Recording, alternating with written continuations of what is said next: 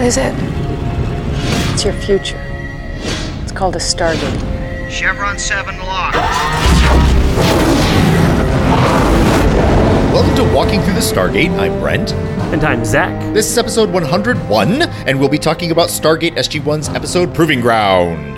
Brent, we got to 101. It's going to be, I'm not sure how long it's going to be before the novelty wears off, but it hasn't worn off yet. So yeah, we're in three digits. I know. At some point, I'll be like, yeah, this is old hat, but not today. But hey, this is a fun thing because we're also an independent podcast.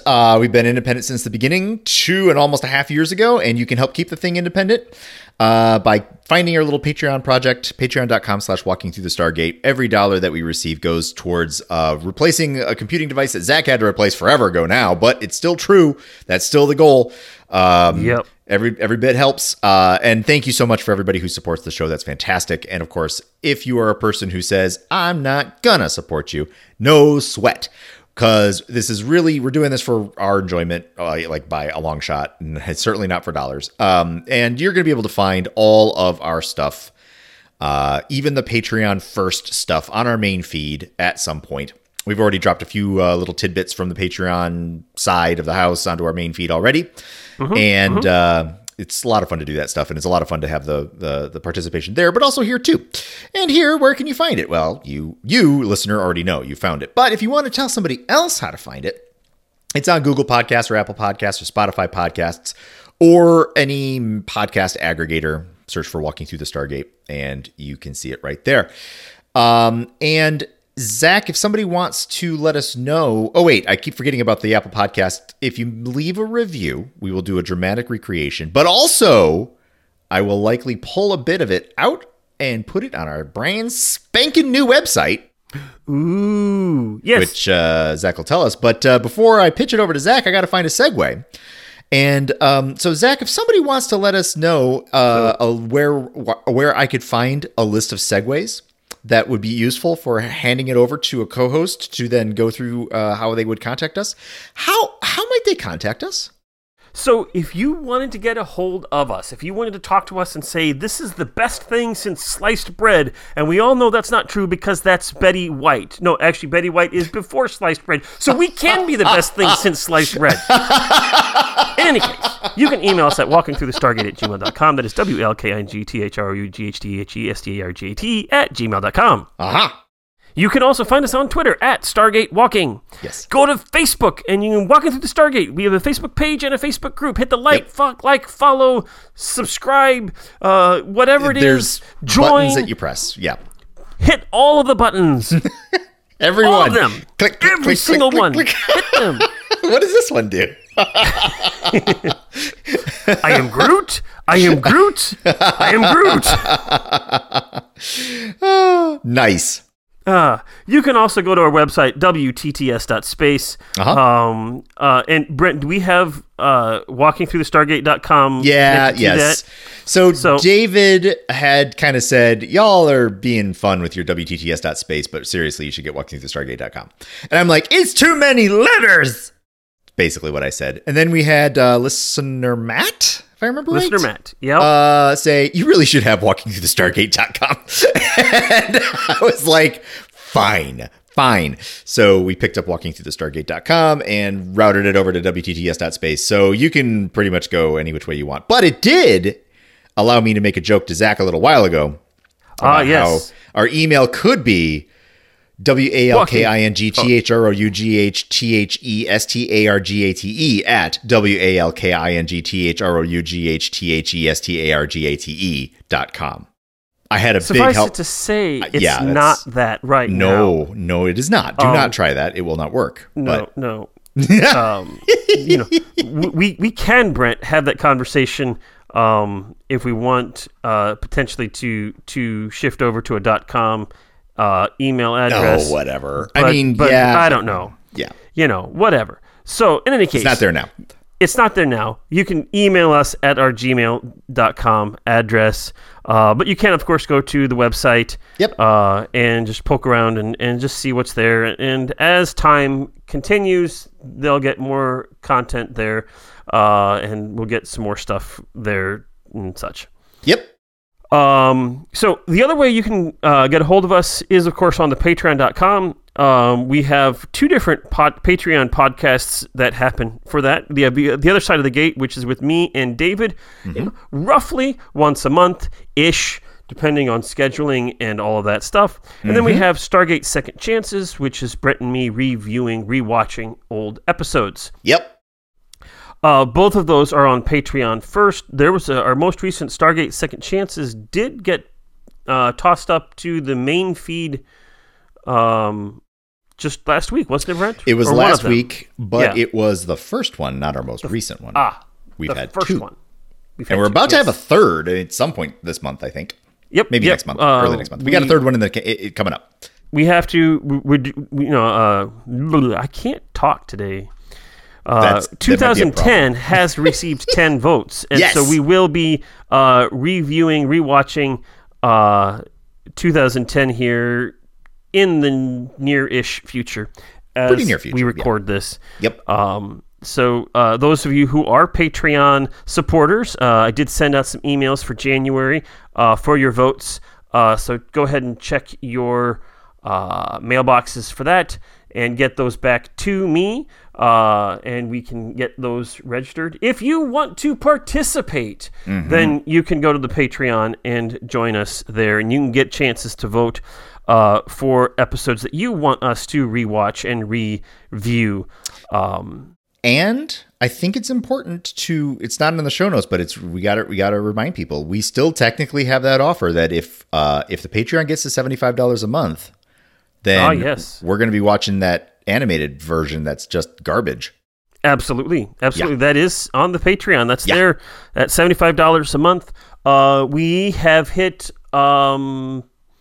I think the last time I looked, we got $30 a month right now, which is almost halfway there. Almost. So if you want to hear our thoughts, our comments on that cartoon, Stargate Infinity, then go ahead and join us on the Patreons. Yeah. And as a collective group, you can make that happen. It is worth noting that David and I have just finished recording our third episode of The Other Side of the Gate. That will be going out to our Patreon listeners here in the next few days. This afternoon, Brent says. Yes. Now, everything's prepped and ready to go. We just got to load it up. Exactly. When you in your ears are hearing my voice right now, then the Patreon will already have that episode. So it's one of those time dilation problems that we have going on here. But whatever. There you go. Yeah. It is future for us, but it's past for you. It's so trippy. Wow. Okay, so if you want to listen to those episodes right away, please join us on the Patreon. But don't worry, because those will get to the main feed. And speaking of that, I think episode 2 of The Other Side of the Gate will drop on the main feed here in the next week or so. Nice. Is that right, Brent? I think so. We briefly talked about that, and yes. Yep. I'm writing myself a note. Other Side of the Gate, Ep 2. Yep. So all sorts of fun stuff coming to your ear holes soon. So gross. Main feed. All right. The note has been written. All right. Awesome. Well, with that then, shall we dig into this episode? The 101st episode of Stargate SG-1. Let's get back into it. Let's do it. All right. This one is called Proving Ground. It is directed by Andy Makita. We've heard his name before. He directed Foothold a couple of seasons ago, which is a connection to this episode. He also directed The Curse and 2010, which we will be reviewing relatively soon. That's right. He has he has 2 episodes this season, Proving Ground, and one more coming up. Okay. And so that is Andy Makita. He is typically one to do like camera or, he does a lot of backstage stuff normally for the show, and then he's been able to direct a few episodes. And so I noticed that this episode has a lot of fun explosions and the things like that. And I think that has a lot to do with the fact that that's part of what he does. Unfortunately, when the explosions were happening, I was only hearing in the back of my head, Bigger! Yeah. Yep. The teleplay for this episode is by Ron Wilkerson. We've heard his name before. This is his third of 4 teleplay credits this season. He did Red Sky, which seems like a long time ago, know. Between Two Fires, which also seems like a long time ago. Yeah, and it's he's been got busy times. it has recently. been. Yeah. Lots And he's got one more episode this season. Nice. Good. So that is Andy and Ron. We have several guest actors in this. We have Courtney J. Stevens, who plays Lieutenant Elliot. He studied theater at Vancouver's Studio 58, and he studied clown at École Philippe Gaulier in France. I butchered that, but hey, he did clown. Yeah, he studied clown, which is like from what I understand, it's a lot tougher than one might think. Oh yeah, well there's a lot that goes into being a clown than just simply painting your face. Yes. He also any idiot can do that. Anyway, sorry, carry on. We could do that, but we wouldn't be clowns. It would be a poor choice. Yeah. He has a varied stage career that's taken him all over the world, including Asia and Europe, with tours of the silent solo show The Pianist, which is sort of a mix between Charlie Chaplin and Mr. Bean playing the piano. Nice. Which sounds just absolutely hilarious. Yes. He's done about 1,000 different performances with Cirque du Soleil. Oh, in nice. a couple of different clown roles for that. So he did some clowning with them. In all over the world, in North and South America, Europe, North and Central America, Europe, Scandinavia, Asia, Africa, Middle East, all over the place. Nice. Some of his TV highlights include The Boys, which is a relatively new series, Murdoch Mysteries, and Happy Town. Okay. We will see Lieutenant Elliot again in a future episode. Nice. Okay. If that's and we'll see Courtney again in an episode of Atlantis. As somebody other than in Atlantis, he plays a different character in that series. Gotcha. So, Nice. Now, his first IMDb credit came in 1995 when he played Teen Number 1 in an episode of Mantis. I don't know anything about Mantis other than Neither do I. that it is. It's apparently an acronym. It's M.A.N.T.I.S. Mantis. All right. I need more coffee because for a beat, I'm like, I can come up with some silly backronym for that, can't I? And then the other half of my brain is like, do not even try it, buddy. You are going to just completely wipe out if you attempt that right now. So we're not going to touch that one at all. We have Elizabeth Rosen, who plays Lieutenant Jennifer Haley. She is returning as Lieutenant Haley. We, of course, saw her first in the episode Prodigy. And so I'm not going to go into depth in her career now, but I do invite you to listen to that episode Prodigy, which is a season 4 episode, I believe, and you can learn all about her career. Including the competition that she had with the other person who was actually named Jennifer Haley. Because she's Haley. Right. Yes. Jennifer Haley. Yeah. Which is fun times. Good stuff. Yep, absolutely. Absolutely. So we have also, we'll go with David Kopp, who plays Lieutenant Grogan. He was born in 1978 in Calgary, Alberta, Canada. He is an actor known for Freddy vs. Jason in 2003, J-Pod in 2008, and then, of course, Romeo Must Die in 2000. Other shows he's been in include Blade the Series, Glory Days, and Da Vinci's Inquest. And his first IMDb credit also came in 1995 when he played Guy Number 1 in Saved by the Bell, The New Class. Yes. So, going old school. Gotcha. And then I wanted to just mention real quick that we have General Kerrigan. Michael Kopsa plays General Kerrigan. He's returning from the episode Prodigy as well. And then finally, I want to highlight Grace Park, who plays Lieutenant Satterfield, which is probably the smallest of the roles in the 4 recruits in this episode.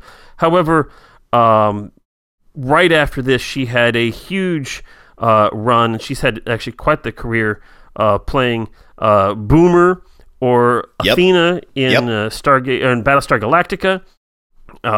She also played a main character in Hawaii Five-0 in 2010 following on CBS. She was born in Los Angeles, but then she moved to Canada when she was about 22 months old. Well, her family did. So she grew up in Canada. She holds a degree in psychology from the University of British Columbia. Nice. She was originally an actor, and I didn't get to write this down, but one of the things that she said, like when she was going into acting, she's like, okay, I'll give myself a year to see if this works, and then if it doesn't, then I'll move on to whatever. And then, just things just started exploding for her, and so she's had one heck of a career. She's done a great job with it. This was one of her first things, but not her first. Her first IMDb credit came in 2000 when she played Asian Dancer in Romeo Must Die. Oh, so it's a little reunion with David Kopp. Possibly. I don't think that he... I don't know. I have to look at...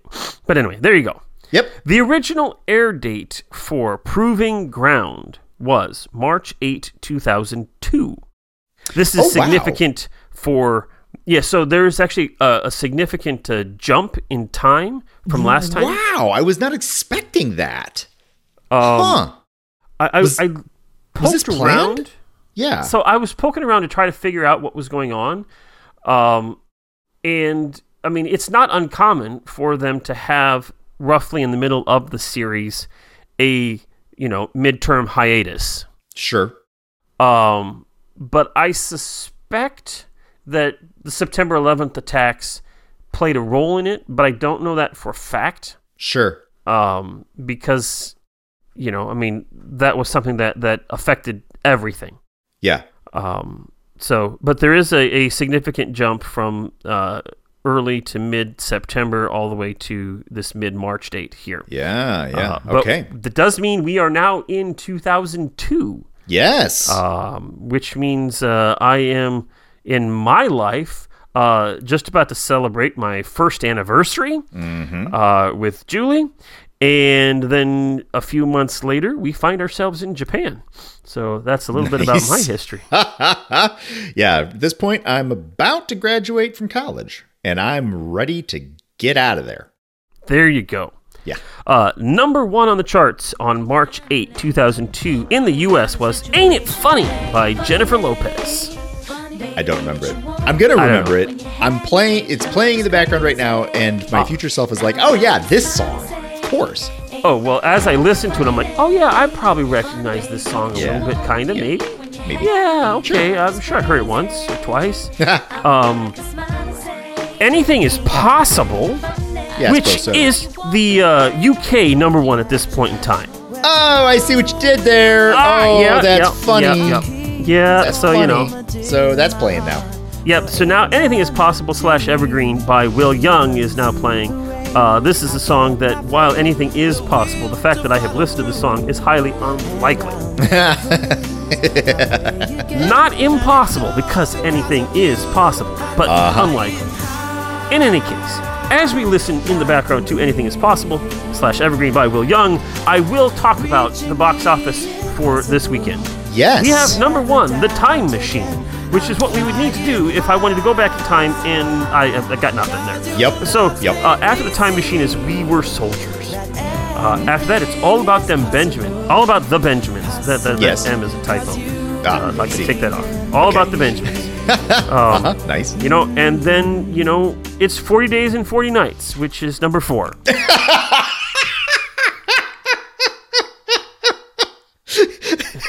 Normally, I compliment you on how you manage to make something out of nothing. Yeah. I got to tell you, this is nothing out of nothing right now. Well, so like you, as you were trying to figure out if you could come up with an acronym for Mantis, totally. I'm looking at this, I got nothing. So number 5 is John Q. John Q is number 5 there. I'm just going to finish it off. I have no idea even what John Q. What is whatever. I don't know. The Time Machine is, of course, a movie based on H.G. Wells' book. Yes. All About the Benjamins is probably something about money. 40 Days and 49 Nights, that's a rom-com of some sort, I believe. I can't remember. We Were Soldiers is a movie about soldiers. Yeah. Was that But the John Mel Brooks Q, one? other than it's probably about John Q, I have no idea. I can't remember. The world, March 2002. I mentioned I was about ready to graduate from college. It was a jumble of my own making. Like there was, I was ready to leave, and they were ready to have me leave. It was mutual. And like my bearings on the outside world were pretty insular. So, yeah. Well, at this point in time, March 8, 2002, I was I'd been graduated from college for a couple of years, but didn't really have any idea what I was going to do and how I was going to do it because my original plan was to go to seminary right away, and that didn't happen. And so this is the time in my life where I'm like, I have no idea what I'm going to do with my life. I'm just... that comes later for me. So, yeah. At this point in time,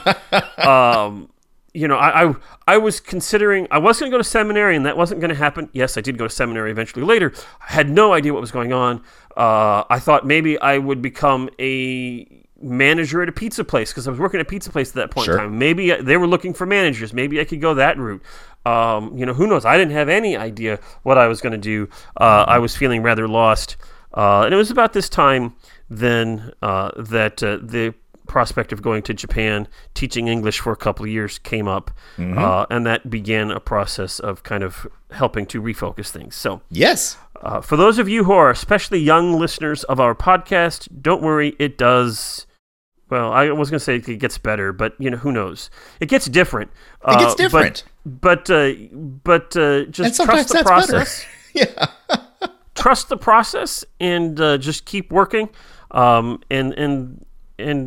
just trust the process. There you go. Yeah. In any case, we should get back because we got off track.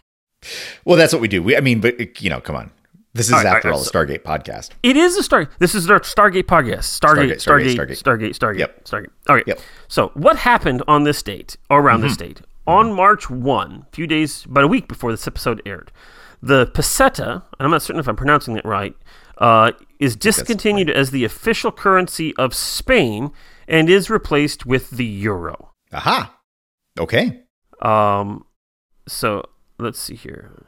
Then also on March 1, we have the U.S. invasion of Afghanistan. Operation Anaconda begins in eastern Afghanistan as U.S. Special Operations Forces infiltrate the Shahi-Kot Valley in eastern Afghanistan. And of course, this is all in response. This is the beginning of the War on Terror. And I think, although it's hard to tell with what news is happening anymore, we still have boots on the ground there, correct? I think. Yes, we still. Right? As of the recording of this podcast, we have January 2021. Yep. And so this is actually the longest active military event in U.S. history. Yeah. Yep. Almost 19 years. Mm-hmm. Yeah. Yep. We can look back at this and say entering in Afghanistan back then, while certainly plenty of things have happened that have potentially been good, my sad suspicion is that when the time comes for the United States to fully evacuate, which is probably going to happen sooner than later, things in Afghanistan are going to revert back to the way things were prior to our arrival. And if anything, if history is any indication, then that's probably what's going to happen, because the United States is not the first major military power in the globe to try to take over and quell and control in any capacity Afghanistan. And every time a country has done that, it has failed and it has reverted back to the system it had before, which is not necessarily a good system, but still. Yep. In any case, on March 3rd, citizens of Switzerland narrowly vote in favor of their country becoming a member of the United Nations. Oh, yeah. So, also on the 33rd annual NAACP Image Awards occur, and Ali wins Outstanding Motion Picture. Nice. Mm-hmm. Yeah.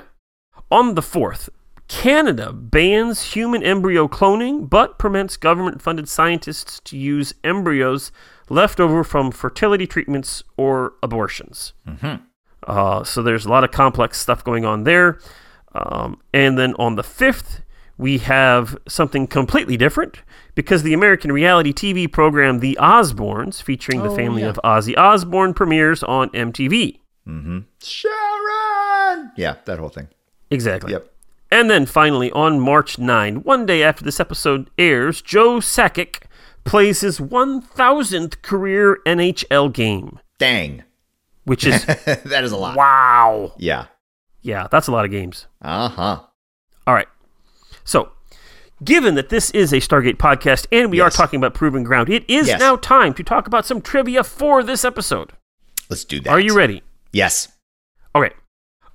This episode is very similar to the Star Trek Next Generation episode Lower Decks, which aired in 1994, and that was also written by Ron Wilkerson. Oh, nice. So we have some Star Trek that. and Stargate crossover again. This was the first episode to air after the September 11th attacks on the U.S. after a 6-month break. We talked about that. The set for the training ground, that warehouse, was previously used in SG-1 episodes Tin Man, Watergate, and Beneath the Surface. So we are back at that spot, and this time it is dressed completely different. Yes. This episode was originally just a little bit short in time, and so the scene with Colonel O'Neill and Major Carter eating food in the mess hall discussing the recruits was written and added later. Nice. That was... So, I didn't think that was out of place really nicely in there. Yeah. It wasn't. Yeah, it would just. It was perhaps a little out of place in that we were in the mess hall for one little scene, and then we never came back to that spot. But other than that, it fit in really quite nicely. I thought it fit in nicely. Yeah, exactly. Yep. I do have a quote from Gate World that I found on Gate World from Joe Malazzi. Mm-hmm. And this will be interesting because I don't know what your responses are to this episode. But here's what he says. Some episodes you hate at the pitch stage, but end up warming up once the story has been broken. Others you hate at the outline stage, but end up actually liking once the script comes in. Still others you may hate at the script stage, but love once the episode is completed. This is one of those rare episodes that I took issue with from the start to the finish, and to this day ranks as one of my least favorites. Why? Because it's not about our characters. That, and the all-too predictable late twist that anyone who has ever watched television before will see coming a mile off.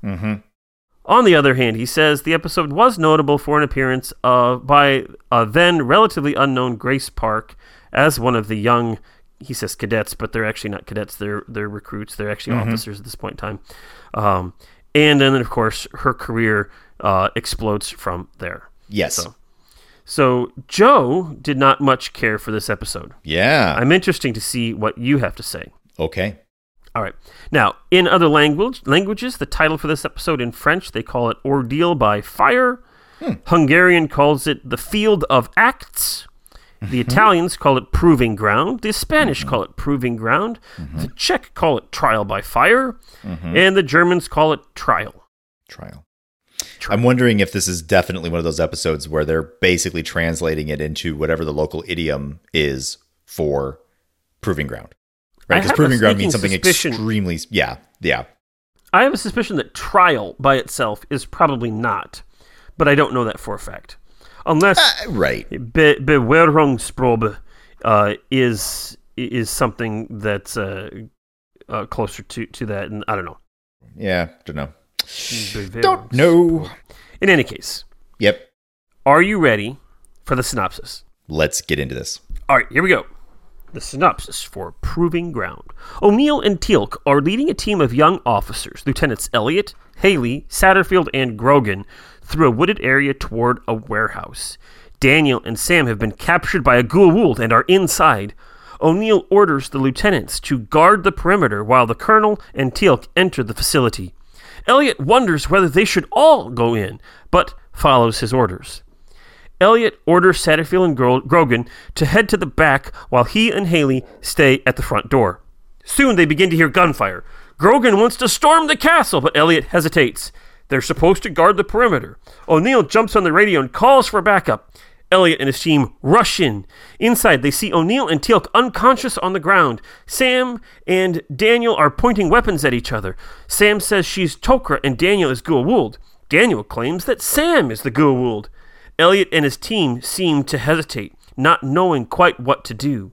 Suddenly, Grogan shoots Carter and takes her out. Elliot and Grogan begin arguing about whether that was the right call. It wasn't. Because Daniel is in fact a Goa'uld. He draws his gun and proceeds to shoot all 4 of the young officers. Seconds later, O'Neill pops up from the ground. He is not happy. This whole scenario was a training exercise, and Elliot and his team failed. If this were real, there would now be a Goa'uld loose on Earth. Are you okay with that? I'm not. O'Neill chastises the potential SGC recruits for failing the mission. Later in the mess hall, Carter and O'Neill discuss these recruits. O'Neill is uncertain about them. Elliot thinks too much, making him indecisive. Grogan will make a good target someday.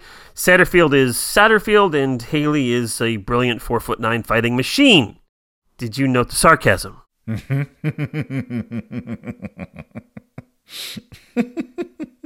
The next day, we're back at the training facility for another test.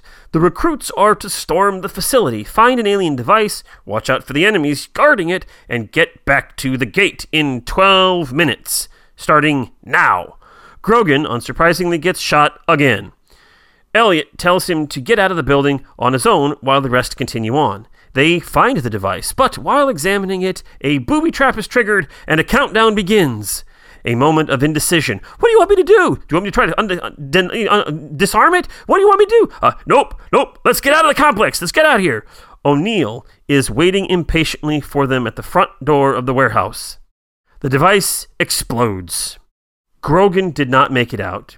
If this had been real, he'd be dead. Jack condemns Elliot for leaving a man behind. This is the one thing he will not tolerate under any circumstances. He declares the exercise a failure and is truly considering washing them all out of the program. But before O'Neill can finish his epic rant, they are saved by the cell as the colonel's phone begins to ring. There's a situation at the SGC, a foothold situation of some kind. While he's talking, several Hummers approach. O'Neill ends the call, and the recruits watch as they see him swap the clip in his gun from the INTAR rounds to real bullets. O'Neill orders them to stay put as he turns to the approaching convoy. After a few words, bullets fly. O'Neill takes out all the enemies, but gets shot in the side in the process. Holding his team back for a moment, Elliot assesses the situation, and then they all run forward toward the colonel. They offer their help in dealing with this foothold situation in the SGC. O'Neill isn't certain he wants their help, but, as they point out, they are all he has available. They head to the SGC and sneak in through an emergency escape hatch. Once inside, they head toward the armory and stock up on stun weapons. O'Neill also gives each of them a backup live ammunition handgun. The next step is Carter's lab. She was the one who got the word out to O'Neill. If she's alive, she'll be able to help them. Once inside her lab, they discover that the entire SGC appeared to be under the control of some kind of mind control device. Something is going on. Daniel appears to be in charge. And they do notice in the cameras, as they look around everything, that there is a device in the briefing room that appears to be a Goa'uld in origin that is likely a significant piece to this puzzle.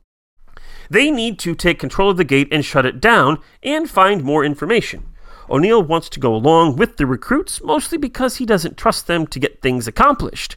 But Elliot urges him to stay behind. He's injured, and he won't help the team in any way if he dies. O'Neill relents and agrees to stay behind in the lab. Grogan and Satterfield make their way to Daniel's lab to see if there's anything that will help them figure out what the device is, while Elliot and Haley make their way to the gate room to shut the gate down. O'Neill waits in Carter's lab watching the young team work. The phone rings and he answers it. Quickly, and before Elliot and Haley can enter the embarkation room, he recalls them back to his position. Satterfield and Grogan discover some information in Daniel's lab. The device appears to have been built by Pelops from the planet Argos. Back in the lab, they begin to put the pieces together. Haley discovers nanobots in the blood sample taken from one of the guards they had taken out. These nanobots are similar to the ones that of artificially aged O'Neill when he visited Argos several years back. Do you all remember that gem of a first season episode? Because I do. No, I don't. Memory's the first thing to go. Yeah, well, fair enough. I see what you did there. These nanobots seem to have more power to control the behavior, thoughts, and actions of their hosts than the ones that infected Colonel O'Neill. They begin to formulate a plan. That device in the briefing room is likely the control device for these nanobots. If they take it out, that should cause the nanobots to shut down. Elliot's team prepares and departs to storm the briefing room. Once they've left, Jack gets on the phone and tells someone that they're on their way. In the hall, the recruits approach and find Carter around a corner. They search her and deem that she's okay. They turn back and return to her lab with the Major. Back in the lab, however, they surprise O'Neill, removing the restraints on a captured guard. He claims that he was just going to try to interrogate the guards, but Elliot doesn't believe the colonel. Carter pulls Satterfield's sidearm and declares to the group that O'Neill must have been compromised. Elliot shoots O'Neill with his Intar. Carter asks how he knew he could trust her, and Elliot reveals that Haley's analysis of the nanobot suggests that her Goa'uld markers in her blood would prevent the nanotechnology from working on Carter. Lucky for her. Carter remains in the lab to watch over the recruits while they head back out to finish the mission. They split up. Haley returns to the gate room to take control of the gate and shut everything down, while the other three attack the briefing room. In the lab, O'Neill recovers from the Intar blast and is really pissed off that Elliot shot him. He's also a little incredulous that Carter claimed that he'd been compromised. She, on the other hand, claims that she had no choice. They didn't take the hallway he told them to take, and they bumped into her unexpected, and she had to improvise. She tells him that the generals, Hammond and Kerrigan, are monitoring the whole situation from the security room in a higher level. In that security room, Generals Hammond and Kerrigan discuss the supposed foothold situation, which of course is actually a huge training exercise. Can you believe it? What? Whoa! What? Whoa! The recruits then launch their attack on Daniel and Teal'c. Grogan gets shot again, not surprisingly. And then, however, after shooting everyone else, Satterfield sets a C4 charge on the table next to the alien device. They pull Grogan to safety, waiting for the explosion. But when the timer reaches 0 and there isn't a big boom, the team is confused. Carefully checking the situation, they are surprised when SG-1 and the generals reveal that this whole thing has been a training exercise. Oh my goodness! And they congratulate the lieutenants for a job well done. Nicely Yay! done. Nicely done. Well done. Well done. Haley, however, is still in the embarkation room trying to finish her part of the mission. Suddenly, the Stargate engages and opens a wormhole that turns out to be releasing deadly radiation. Haley tries to manually override the iris, but is electrocuted in the process and passes out. With the radiation pouring through the gate, Haley is already dead and everyone is in danger. Elliot ignores Hammond's orders to evacuate and runs into the embarkation room anyway to close the iris and hopefully reduce or eliminate the radiation from destroying everybody. He succeeds, and then he turns his attention to Haley. Oh my goodness, she's alive. He gets on the radio and calls for help. He needs a medical team. Suddenly, the lights return to normal and the blast door raises and Elliot realizes that he's been tricked once again. Oh. Even the radiation was a training exercise. Lieutenant Haley is perfectly fine. In fact, she was in on the whole thing. How do you think she could make them see nanobots when there weren't nanobots? Mm-hmm. SG-1 congratulates the recruits once again, and all 4 members are told that they have a bright future in the SGC. Hammond informs Elliot that he will be assigned to Stargate SG-17 under the command of Major Mansfield. Mm-hmm. The rest of the team will be assigned to teams as spaces become available. The end. The end. So, Brent. Mm-hmm. It's all a ruse! It's all a ruse! What'd you think? So, part of me wants to draw out the suspense a little bit. This episode, as Joseph Malazzi has accurately mentioned, this one is seemingly not really about our heroes, right? We're following the stories of these 4 recruits pretty closely. Right. And at several points in the episode, I have thought to myself, wait, is this the end? No, this isn't the end. Is it now? It seems a little early for it to be the end. No, it's not the end. Okay, yeah, it's definitely not the end. Is the end? Oh, here we are. Oh, this is the end. Huh. Okay. And if a person is expecting my flippant remarks in the middle of reading the synopsis, and if they're expecting my sort of confusion as to where we were within the story to be markers of me not enjoying the episode, they would be completely wrong. Because I really did enjoy the episode quite a lot. And the reason why was because I was seeing, as I was alluding to, and I was talking about how I was sort of watching the writing get pretty smart. I can't remember if we did that when we were recording or before, but no, we did before. At there was 2 parts about it which made me actually really quite enjoy that. One of it was a little bit of fourth wall breaking that happened at the very end when that lieutenant got tricked again, but this time it's for good reasons. And hey, congratulations, you did great, kid. But how do you know that that this still isn't a test? And then the klaxons blare and the light spins, right? Like that's our fade. Is that it looks like another emergency is starting to happen.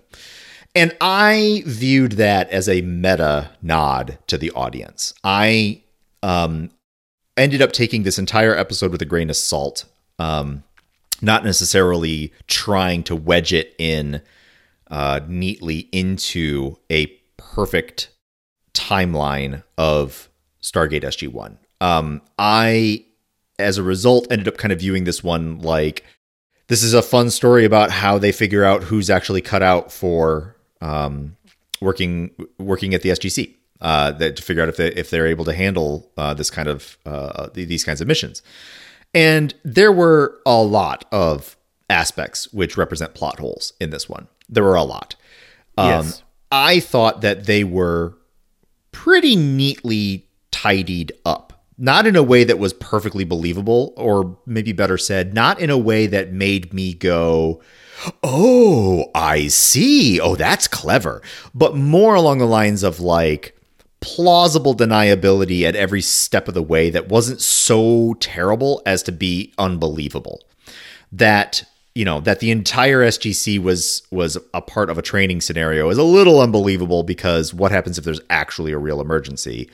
Everybody's running around with blanks in their gun right now. That doesn't seem particularly wise. Also, Hammond literally saying the words, "This is not a drill." Those are like sacred words, man. Yeah. I don't know that for a fact because I'm not on the inside of that stuff, but I got to imagine that if you are kidding when you say this is not a drill, how do you know when the next thing is not going to be just a drill that you're saying isn't a drill, but it really is a drill, or a fake situation? Which is why that tail end line, how do you actually know that the test ended and then the emergency starts to happen again, I thought was a wink and a nod from the writers to the audience going, yeah. This story is a little goofy. This one isn't quite as tight as what probably it should be if what we were trying to do is portray a perfect, real, representation about what a alternate universe would look like, where we had a Stargate and we did these missions and it was controlled by the United States Air Force and it was set in 2002, right? Like, Sure. Yep. I'm willing to say, this actually is a television show and these are people that we call actors, and that thing over there is what's called a set, and none of this is real and it's all in our imaginations. So how about we just run with it for a minute and enjoy a decent enough story? So as a result, I did kind of enjoy a decent enough story, and I thought that the acting was okay. It wasn't the greatest, but it was fine. There are definitely some weird questions about the purpose of this whole thing. Like, I mean, yeah, I get it. It was to figure out if Lieutenant What's-His-Face was any good, but it seems like a lot of effort to figure out if Lieutenant What's-His-Face is any good. There's a little bit of implausibility about the totality of the song and dance that they go through, and they really like throw out all the stops, right? Like, They really are engaging all sorts of aspects. They're putting up a lot. They're spending a lot of money in the form of people's salary to do this, right? Like, that doesn't make any sense at all. But still, at the end of it, I was smiling and I was enjoying, and I was like, that was a fun story. I really liked kind of watching that one play out, but for its meta quality. So that's where I was at. What about you, Zach? How do you feel about this episode? So, I'm middling on this episode. Sure. I always, like the episode Lower Decks from Star Trek The Next Generation is actually a really fascinating story that looks at, some ensigns as they try to navigate their early parts of their career on the Enterprise and all of that stuff. And this just smack you in the face with the same type of thing. It does end pretty radically differently, so I don't feel that it's just a rehash of the same story, but it's definitely got the same roots in it. I do appreciate being able to see people and tell stories of people who aren't the heroes, who aren't SG-1. So while I hear what Malazzi was saying about this is ultimately not a story about our heroes, I get that, and I understand that's a legitimate complaint. That doesn't bother me because, as long as it's not happening all the time, which it's not. This is basically the first episode. So we get to see a glimpse of things different. And so I appreciate that. But there are some, there are some things that, and I mean, in terms of acting, you got to see O'Neill act the heck out of this. Yes. Richard Dean Anderson did a great job. I was noticing that when he was dealing with the control box as they're breaking into the SGC, he's supposed to have this wound in his side, right? And you look at him, and you can see that his hands are not steady. Now, I was looking for things like this. Yes, but this was like, so like he was selling. So not only was, I mean, so who was doing the acting? Was it O'Neill or was it RDA? It was both. But you could, because we know at that point in time we figured that, well, we could make a legitimate assumption that O'Neill was actually injured at that point in time. You could go either way with that. Yes. Yeah. But we find out later that in fact he wasn't. But you could kind of see that he was just a little bit, and you can kind of see that little bit shaking his hand. It wasn't a lot, but it was just enough there that I'm like, dude, that's just a really nice little tidbit of quality there in the acting such. There were a couple of times where I thought Elliot, however, after Elliot gets shot, or after O'Neill gets shot and all this stuff, and now, at this point in time, basically all the bad guys are on the ground, and O'Neill has been shot. He's like, wait a second, wait, okay, now we can go. I'm like, what the heck was that? Yeah. That was dumb.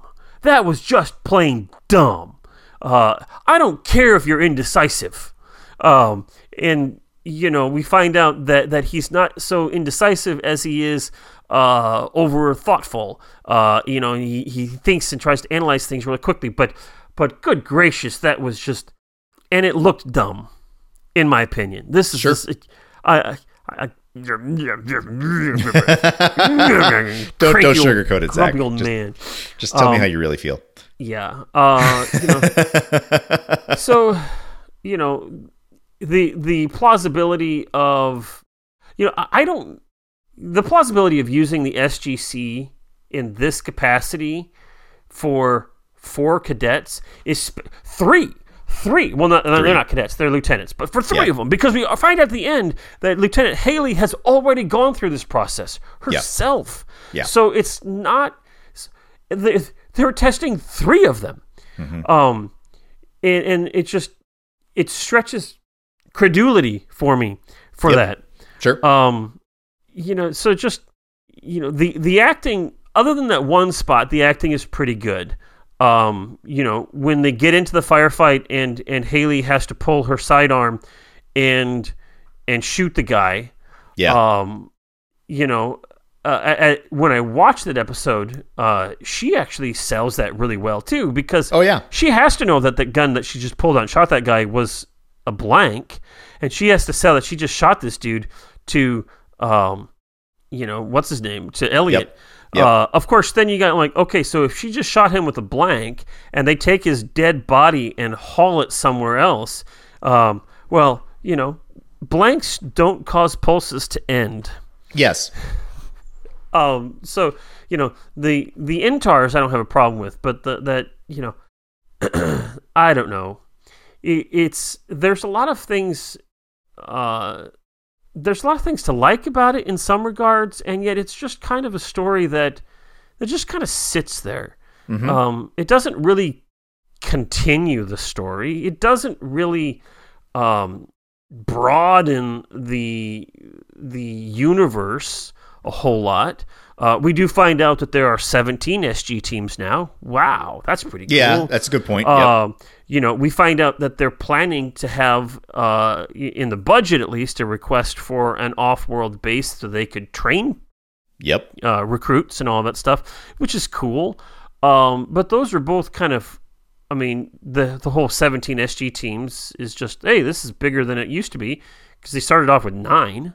Mm-hmm. So they've, almost doubled the number of SG teams in 5 years, which is impressive. And they're looking to expand off-world, which is nice, because there were times when O'Neill wanted to do that and they kind of rejected that, but now things have developed. So, okay, all of these things are happening, but they don't really continue the storyline a whole lot. Mm-hmm. I don't know. It just... No, that's respectable. This is an episode where, I appreciate what you said when you said this is sort of a tongue-in-cheek episode that kind of nods toward the audience and says, is this the end? Is it not the end? Is this real? Is this not real? But good gracious, what a head trip on Elliot. The fact that this by itself doesn't screw him up, assuming it doesn't screw him up. There's, big marks against it is the aspect of, at some point, you have to assume that somebody, I don't know, Hammond? Not Hammond, somebody else, I guess, the President of the United States. You have to assume that the President of the United States goes to Lieutenant Elliot and says, okay, for real, I'm looking you straight in the eye, and I'm going to tell you, it's done, you're in, you're fine. Every problem that arises from here on out is a real problem that you're going to have to, that we're done, it's okay, no sweat, you did great, kid, we're not fooling around anymore. Because of the wolf problem. They cried wolf twice in this thing. And then of course that's half the reason why I enjoyed so much was that tail end, that acknowledgement of this whole story was built on crying wolf a couple of times. How do you actually know that we're done crying wolf? And fade to black as you actually don't. So yeah, if this is going to be a straight documentary about how life in that alternate universe runs with the SGC, then this is a completely terrible thing. Like, this is a disaster. This is a completely overly expensive, waste of time, needlessly risky show just to figure out the competency of one person, and you put a whole bunch of people's time and effort into this ruse that's going on. This thing is a complete and utter abomination. Like Hammond should lose his job. The whole thing should shut down. This is not how you do that. You don't run a program like that. You don't put the whole thing at risk like that. This is stupid. Stupid. But I don't view this show like that. I view this as a television show, which has to entertain me. And by gum was I entertained. Oh, good. Yeah. I mean, the episode as a unit, as a piece of television, while not being especially unique, right. Does hold my attention. Yes. It holds my attention for the whole 42 minutes, 44 minutes, whatever it is. And so that I appreciate.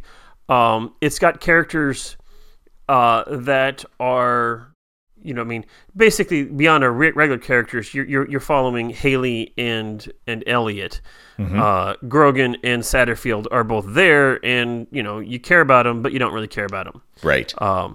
So you're really following Elliot, and then to a lesser degree, Haley. Mm-hmm. And those are characters that are worth paying attention to. Sure. And following, and so it's not like them. Yeah. So in that regard, it's good. But it doesn't. So I did mention that we'll see Elliot again. Mm-hmm. We'll also see Grogan again. Oh, okay. Spoiler alert: we won't see Satterfield again, but also keep in mind that in 2002, Grace Park would have recently been hired on to do the she's going to be busy here in a second. Mini-series for Battlestar Galactica. So the fact that you don't see her again is not a surprise. Nope. She's in the middle of doing probably one of the most influential blockbuster-esque sci-fis in television history. Let's just put it that way. It's arguably, huge. Arguably, it's huge. Yes. So we do see some of these characters again, and I will say, let me think. I can say this. When we see those characters in the future, it means something more about those characters because we've had this experience. Okay. Right. So we know these characters now. Yeah. And so when we see them again, we're like, oh, there they are again. And so, that means something. And so in that regard, there is something valuable to it, but it's also, was this an episode that was necessary? No. Because you could have done that in different ways. Yep. On the flip side, I really appreciate that they have a callback to Pelops and Argos. Yes. Even if that episode by itself was just a pile of flaming intergenerational farming. Yep. I like the callback to have the Intars, right? Because we had that episode. I'm blanking on the name of it off the top of my head. But with the Jaffa recruits, and now they're taking those equipment and using it for their own use here, which is great because this is that's a perfect way of doing that. Yep. So, I appreciate that. That's really nice. So those callbacks are really cool to help connect this into the larger river that is the show and the story. Yeah, sure. But aside from these little bitty things here, it's just kind of, for me, this is an episode that just kind of sits there in the middle. Yep. It's just kind of there. Mm-hmm. I don't love it. I don't hate it. That's very sensible. There you go. Do you have anything else to add to it at this point in time? Nope. I think I've said everything I want to say about that. Yep. Okay. Any favorite spots of the episode that just made you giggle or smile or anything like that? That's a fine question. The short answer is none that I can recall, but there were plenty of moments where, in the same way that you were saying, it held your attention, right? As I mentioned, I was a little unclear as to where the story was going to actually end. You know how you get a feel for Act 1, Act 2, Act 3, Act 4. You get a feel for Yeah. where you are within the story, and then you know that you're getting to the end and blah, blah, blah, blah, blah, right? And it was a little tough for me to get that feel for this one. So, that's typically a mark against it. But that said, it wasn't like I was bored at any point. It was just a moment of, wait, are we at the end?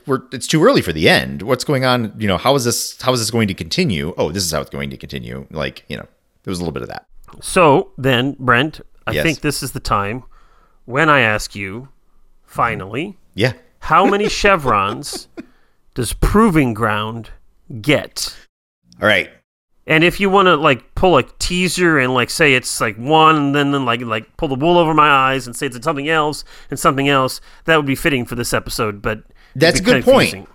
It'd be a big ruse in that It would be. in that regard. Yeah, that's right. Yeah, that would absolutely be fitting. So no, instead of doing what I did when I was sort of trying to make a little suspenseful with my analysis, I'm going to just go straight in with my review or my rating and then tell you why. So this one, I'm going to go with what I thought of when I finished watching the episode, when I thought about it for a minute. This one is a 7. This is a Bane 7. Now, what do I mean by that? I am being very intentional here, and it didn't really hit me why I liked Bane so much until I got to the end of this episode. Why did I like Bane so much? Because it was dumb. It was flipping dumb. It was dumb. They did dumb so well. I was really enjoying watching them do dumb. And by the end of the episode, when they show a scene of Michael Shanks squirting, oh my gosh, Teal'c? Christopher Judge in the chest with Actually, it was the other way around. Christopher Judge shoots Michael in the chest. Was it the other way around? Okay, fine. So Christopher Judge squirting Michael Shanks in the chest with a super soaker as a nod to wasn't this just stupid? I felt like seeing the klaxon buzzer swing around, fade to black was a nod to wasn't this just ridiculous?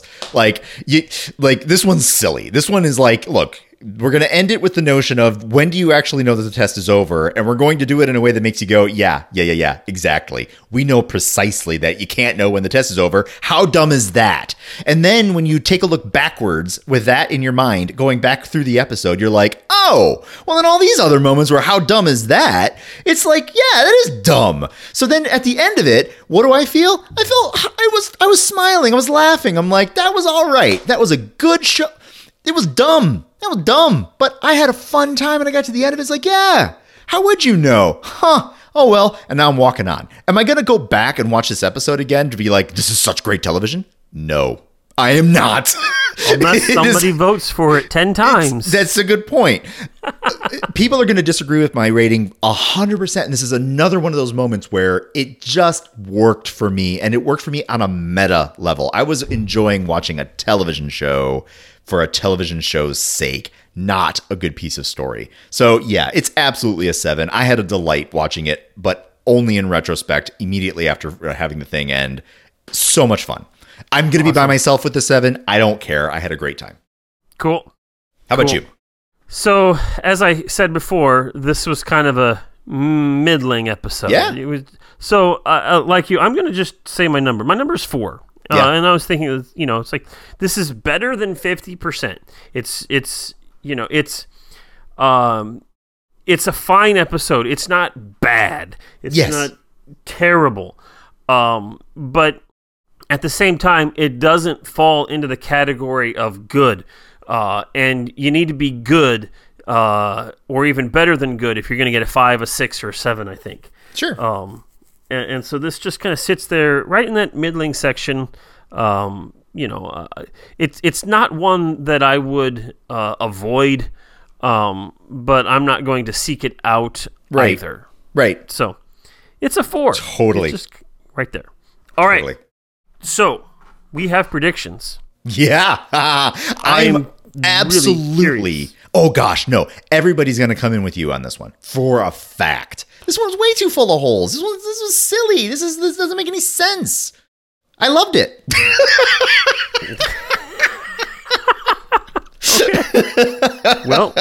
Well, we're going to see what people have to say. Sure. All right, we start off with Tim. Hi, Tim. Tim says, I find nothing glaringly wrong with this episode, but after the first viewing, the mystery is known, and I just can't get overly excited. It's a 4 for me. Yep. I will guess a 4 from Zach and a 5 from Brent because with the first watch, it could be a bit more fun. Yeah. And don't trust her, she's a Cylon. Don't trust her, she's a Cylon. Oh, man. Now I got to think through the whole storyline, imagining that she's a Cylon. You could do that. Well, because the whole episode is like a ruse and a ruse within a ruse. Why not add another ruse to it? Well, that is the meta of all meta ruses. I'm gonna. So you keep going. I'm not gonna. Okay. Yeah, you just keep going. All right. So we have Sean. Hi, Sean. Sean says, I'd forgotten this episode, but I could kind of tell something was off. Yet another foothold situation. This gets a 5 from me, and I predict a 6 from Brent and a 5.5 from Zach. It's actually not too far off. Not too far off. Well done. There you go. We have Susan, who says, Hello, Susan. Meh episode. Mm-hmm. Best part was Daniel get to be Goa'uld and Jack got him shot in the final simulation. That was fun. That was fun. My guess is a 4 from both Zach and Brent, Very with a bonus close. point for having number 8 Sharon Valeri as a recruit. Yep. So that was right on for me. I agree with you, Susan. It's just kind of right in the center. It's just it's there. Kimberly, however, disagrees. Hi, Kimberly. She thinks that both of us are going to give this a 6. Really? She says, I'll buck the trend and say that both of you will rank this high. It's a fun episode. Who doesn't love Daniel Jackson playing the bad guy? Yeah. And spoilers, we'll see these kids again. Yep. That's not a spoiler because I've already Not mentioned really. it to you. Yeah. Okay. Nice. We have David. Hi, David. Our good friend David, who normally sends us emails, and this time he sent us a Facebook message, and he says, hey, I can do Facebook Chevron Ray predictions too. That, and I forgot to send an email. He's Yep, absolutely, David. Anyway, good episode, he says. I like the fake outs, leaving you to wonder, do they or do they not know? Does SG1 know that they know they or don't know? Do they know? Do the writers know? They know. Who knows? Maybe we know that we know. We know that they know that we know that they know that we know that. I can clearly not choose the wine in front of you. Never mess with death when a Goa'uld is on the line. Wait, there no, you go. I got that line totally wrong, but whatever. Never mess with a Goa'uld when death is on the line. Death is on the line. That's how it really should have been. Thank you, Zach. Yep. Anyway, he says Brent will give this 5 chevrons for the fake outs. Yep. Zach will give it 4 chevrons because he's already been faked out and it didn't fall for the fakery again. Psych. There is definitely something to that. Oh yeah, I've seen I believe this episode a number of times. You know how it's going on. I will say that I did appreciate. You probably missed it, but when Carter and O'Neill have that confrontation, and then Elliot shoots O'Neill, right? Yeah. And Carter asks the question, "How do you know that you could trust me?" Yeah. And Elliot says, "Well, Haley figured that your blood, blah blah blah, can't do all blah blah blah." Yeah. And my first response is, "Okay, yeah, but what about Teal'c? Teal'c has clearly been infected, and surely there's enough stuff in his system with the Goa'uld in his gut that would not work on him either." But anyway. And Carter says, "Lucky for me." And then there's this kind of close up on Haley, who just has this tiny little smirk on her face. I did notice the smirk, but yeah. So I appreciate that, because when you know that she already knows, then that's a little tidbit to say that, and yet it doesn't necessarily give it away. So we didn't get into it, and we're in the middle of listener predictions, but I didn't tell you, Zach, when I figured out within the episode that the whole thing was still a training exercise. Oh yeah? When was that? Yeah. It was immediately after O'Neill agrees to take the recruits with him to try to take back the SGC. It was immediately after that. It was when they did the B-roll shot of the soldier standing out front of the Cheyenne Mountain complex. And there was just something about it, and it was B-roll, and it's throwaway footage, but it was a moment where, boy, they're all walking around like nothing's going on. And I get it. It was literally a half a second B-roll to reset it wasn't meant to communicate anything, but yet it did. And so for the entire episode, I was watching this like, oh, the training mission is keeping going on. The only time I had a doubt was when I thought I saw Haley shoot a soldier with a live round. What I thought was a live round. I didn't know that those were blanks. Like, I thought to myself, whoa, this just went sideways. I thought the episode was going to go into the direction of, oh, no, it's just a drill. You can stop. But, it didn't. And like I said, tail end, it all winked and nodded at me and went, wasn't this ridiculous? And I'm like, yes, it sure was. This was ridiculous. Indeed. Well, we have one more prediction. This is from Julie. Hi, Julie. She says, this episode is fine, I guess, and completely inconsequential. Yes, Guessing a 4 from Zach and a 5 from Brent because he was surprised by the twists? Maybe? Yeah. Nope. Turns out. I didn't talk to you about how I wasn't surprised by the twists. Yep. Well, there you go. Yep. So, let me see here. But that, I guess I mean to say, and I'm bucking the trend of our show. I guess what I'm also sort of alluding to is that as the story was progressing, I wasn't finding it to be particularly galling because I was viewing it through the eye of the test is still going, right? Like this is like I was actually a little bit worried that the C4 was going to blow up because I'm like, oh, I bet you that they didn't see this coming, and of course they did, and I was like, oh yeah, of course they saw this coming because it was a test, right? You know what I mean? Like the whole thing, I was just like, yeah. So again, under normal circumstances, this would have tanked with me. Except that they gave me that they gave me that wink at the tail end that made all the difference in the world. Well, there you go. So that all the difference, that one little red light flashing around, seriously, everything. I'm not kidding. It really that was the moment where I was like, they know this is not a good show. They know this one's bad. They know it's bad, and they're letting me know they know it's bad, and I can appreciate that they know that, and I'm gonna go right along with them. Touché, friends. Well, that is the end of our predictions. Thank you very much for those of you who did that. And as always, you can send those predictions via email, or you can, of course, comment on the Facebook thread when I post that. I was actually good this time and got it posted out last night. I feel so proud of myself. Hey, nice. Yep. I was also thinking, Brent, that it might be worthwhile to consider posting that out on Twitter as well, but I haven't gotten that far yet, so maybe we can definitely talk about that. Yes. Yep. All right. Anyway, the next episode, Brent. The 102nd episode is entitled 48 Hours. And I ask you, my dear friend, what is 48 Hours all about? Okay. 48 hours. Next time on Stargate SG-1, the SG-1 team travels through the gate, but they do not find themselves in a strange world. In fact, they return to P3X whatever and the planet name also escapes me, the one where Pelops was doing the intergenerational farming. Argos.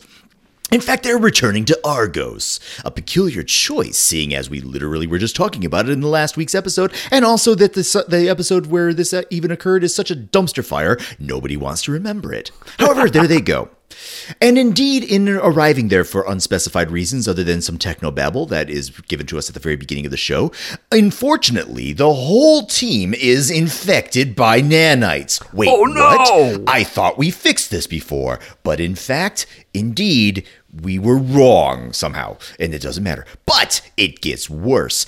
After returning back through the gate, not only are they infected with nanites that somehow miraculously stay only inside the SG-1 team, thereby making this episode possible, they are immediately sent back out on another mission, which takes them back to that one planet where O'Neill was stuck for 100 days, and he thought he was going to be all by himself, and he just made peace with that plan. But indeed, and wasn't the gate destroyed there? It doesn't matter, they're back there. But somehow, oh no, the gate actually does get destroyed again this time, and they're stuck on that planet again, this time with the whole team. And there's a bunch of tense moments as O'Neill tries to talk about what happened before with that one nice lady that he was going to start a family with, etc.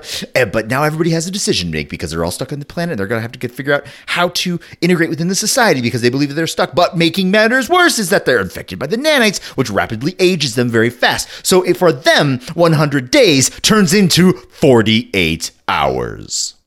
See what I did there? I chose to put something from one part to this and put it together. Join us next time on Stargate SG-1. 48 hours. I'm time dilation. So I am absolutely convinced that would be an episode. That they would actually do that? No, that it would. That if they did that, it would be an episode. Oh, I see. That you could theoretically make a story that technically did that. No, probably not even that. It would just be sort of, you're like, well, that happened. So okay, that's not quite what this episode is about. No, is there going to be? There's not going to be any nanites and living 100 days in 2. No. I'll spoil that one for you. That ain't happening. Well, that's a bummer. Well, that said, shall we watch the promo for this to find out what 48 Hours is actually about? Yes, let's get into this. All right, I am hitting play now. Next time on Stargate SG-1. That's a blowy uppy attack. After fierce combat, Teal'c fails to return through the Stargate. Whoa! With time running out, the team desperately searches for a way to retrieve Teal'c. Pentagon feels that Dr. McKay has become the world's foremost expert on the Next to Major Carter. She's the one who made this program viable. Actually, the interface she designed is full of flaws. Generally, the way I see it, you have two options. You can either give me what I want, a small token compared to what's at stake, at least for you. The son of a bitch really stood there in Hammond's office and blackmailed him right to his face. I mean, we all know you think of the DHD as your long-term bargaining chip, but everything has a price. But can anyone, including their enemies, give them the help they need? It's all next time on Stargate SG-1. Delegate. Oh, this is... Ooh. That's pretty intense. Yes, we got all sorts of things coming back to this one. We've got, what's his face?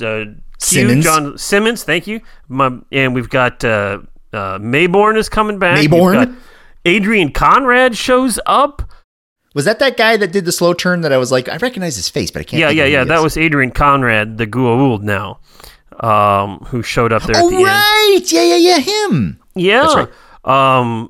We've got the Where's young Teal'c? Teal'c is missing.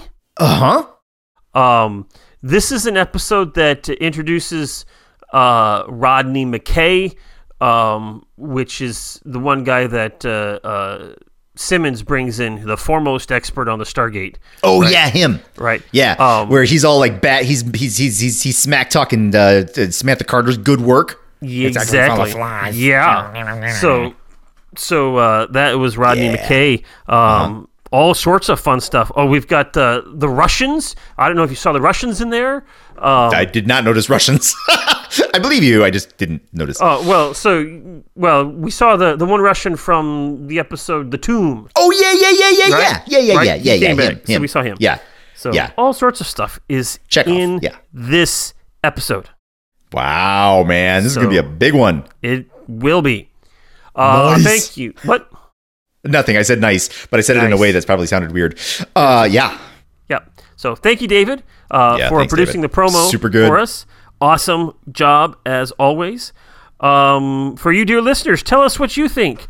Mm-hmm. You can email us at walkingthroughthestargate@gmail.com. You can find us on Twitter at Stargate Walking, and of course Facebook and Patreon and all of those things, and the new website WTTS.space. Space! And all that stuff. So tell us what you think about this episode. Tell us where we got it right and wrong and all of those things. Share your thoughts about whatever is going on.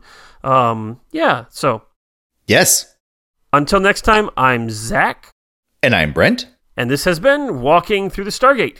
See ya next time. Bye. Carter, dial it up. Get these people home.